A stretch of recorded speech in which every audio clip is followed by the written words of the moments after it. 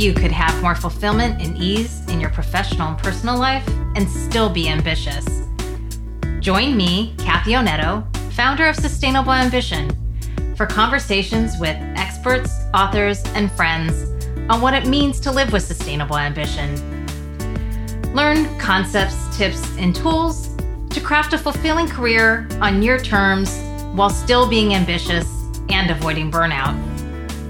For show notes from this episode, visit sustainableambition.com/podcast. Now, let's learn more to help you craft your career to support your life from decade to decade. On to today's conversation.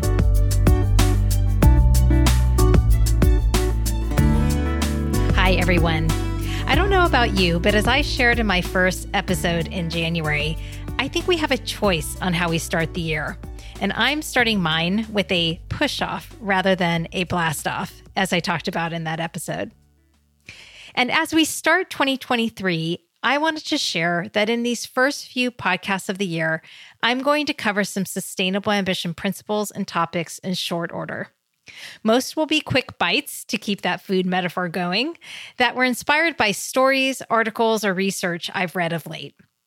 And I'm testing out some new approaches here as I think about closing out these first 99 episodes, hard to believe, of the podcast and how I might evolve the show going forward.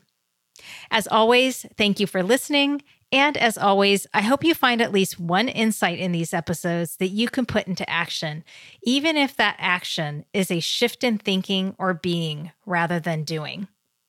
With that, I'll leave you with these upcoming solo episodes. Be well all as you start your year your way. Visiting the NASA website got me thinking about ambition too. I saw a picture of an astronaut on their site and the opportunity to meet him. And I was just in awe in that moment. Like, wow, having that ambition to go into space, that is a big ambition. That's pretty cool. So inspiring. It's really amazing to me that there are people who are ambitious like that, who want to explore our universe and put in all the energy and effort to get themselves prepared for that possibility. And then I saw on their website that there's an opportunity to participate and explore ourselves. They offer a simulation called the Astronaut Training Experience at the Kennedy Space Center in Florida. And it allows you to train like these next generation of space explorers who will be traveling to Mars at some point, we assume. We'll see.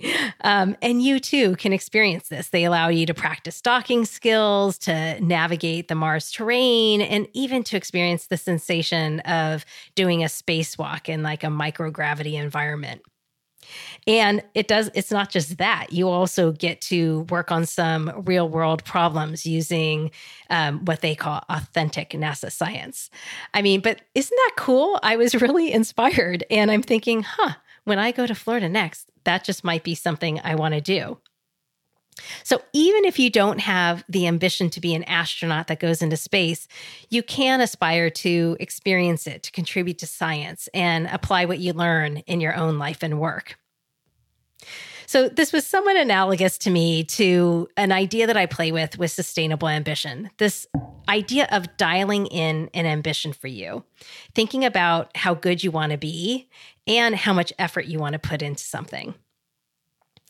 This concept was inspired by a book by Paul Arden that I read some time ago now called It's Not How Good You Are, It's How Good You Want to Be. And in the book, he really talks about this. And it got me thinking when I first read it, like, wow, how many of us really ask on a regular basis how good we want to be at what we take on? And I don't ask that question or bring it up to suggest that we should always be striving to be the best. Quite the opposite, actually. Really, in planting the seed of this question, it helped me realize I could dial in my ambitions or put them in perspective. So there's a particular page in the book that I call the Napoleon page because it has a clever illustration with the headline question, so how good do you want to be? And each choice has a visual tied to it, with the best in the world visualized as Napoleon. And so it starts at, do you want to be quite good? Do you want to be good, very good, the best in your field, the best in the world? And again, that's Napoleon. So again, this book, this image was what got me thinking about how often we actually ask this question and become like more intentional about our ambitions. So when I start to dig into ambition and really thinking about just simply looking at the definition of it, you start to realize that there's two components. So if I just read this dictionary definition, ambition is a strong desire to do or to achieve something, typically requiring determination and hard work. And so again, when you look at this definition, ambition has two parts. There's the aspiration component of it, and then there's the effort part of it.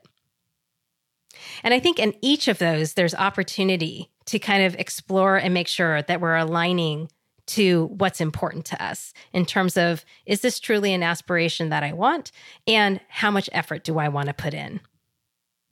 So I encourage you to think about this and playing with dialing in an ambition. How good do you want to be at something? And then how much effort do you want to put against it?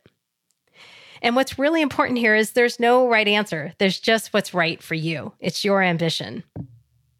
I mean, you can have an ambition or a goal that is self-defined, that's really meaningful to you, that you want to put effort into, yet you also want to moderate that effort. You also might have a goal or ambition where you're willing to put in some amount of time and effort, but you don't really care about how good you are. You know, this happens often. I've been hearing these examples of, say, somebody taking up a new sport like surfing, and they're like, whatever, I don't care how good I am. I just want to take a beginner's mind and go and try that. Or someone starting a new musical instrument as an adult, and similar thing. I was listening to a podcast recently where the woman was sharing how she just wanted to play one song on the drums. So I encourage you to consider this, to just think about, well, how far do I want to reach? Of your ambitions or goals, what is worth the hard work? And then where might you desire to dial down the effort? Ambitions aren't created equal. There is an opportunity to dial in both what you want your aspiration to be, as well as the effort you want to put against it. Thanks for listening to this episode of the Sustainable Ambition Podcast. I hope you take away at least one learning or inspiration from today's conversation. Find more inspiring interviews and get show notes for this episode at sustainableambition.com/podcast. Make sure you don't miss an episode or my insider tips, guides, and tools by signing up for Sustainable Ambition Forum, my twice-monthly newsletter. Sign up at sustainableambition.com/subscribe.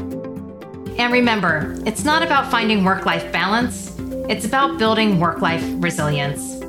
Thanks again for joining me. Speak with you next time.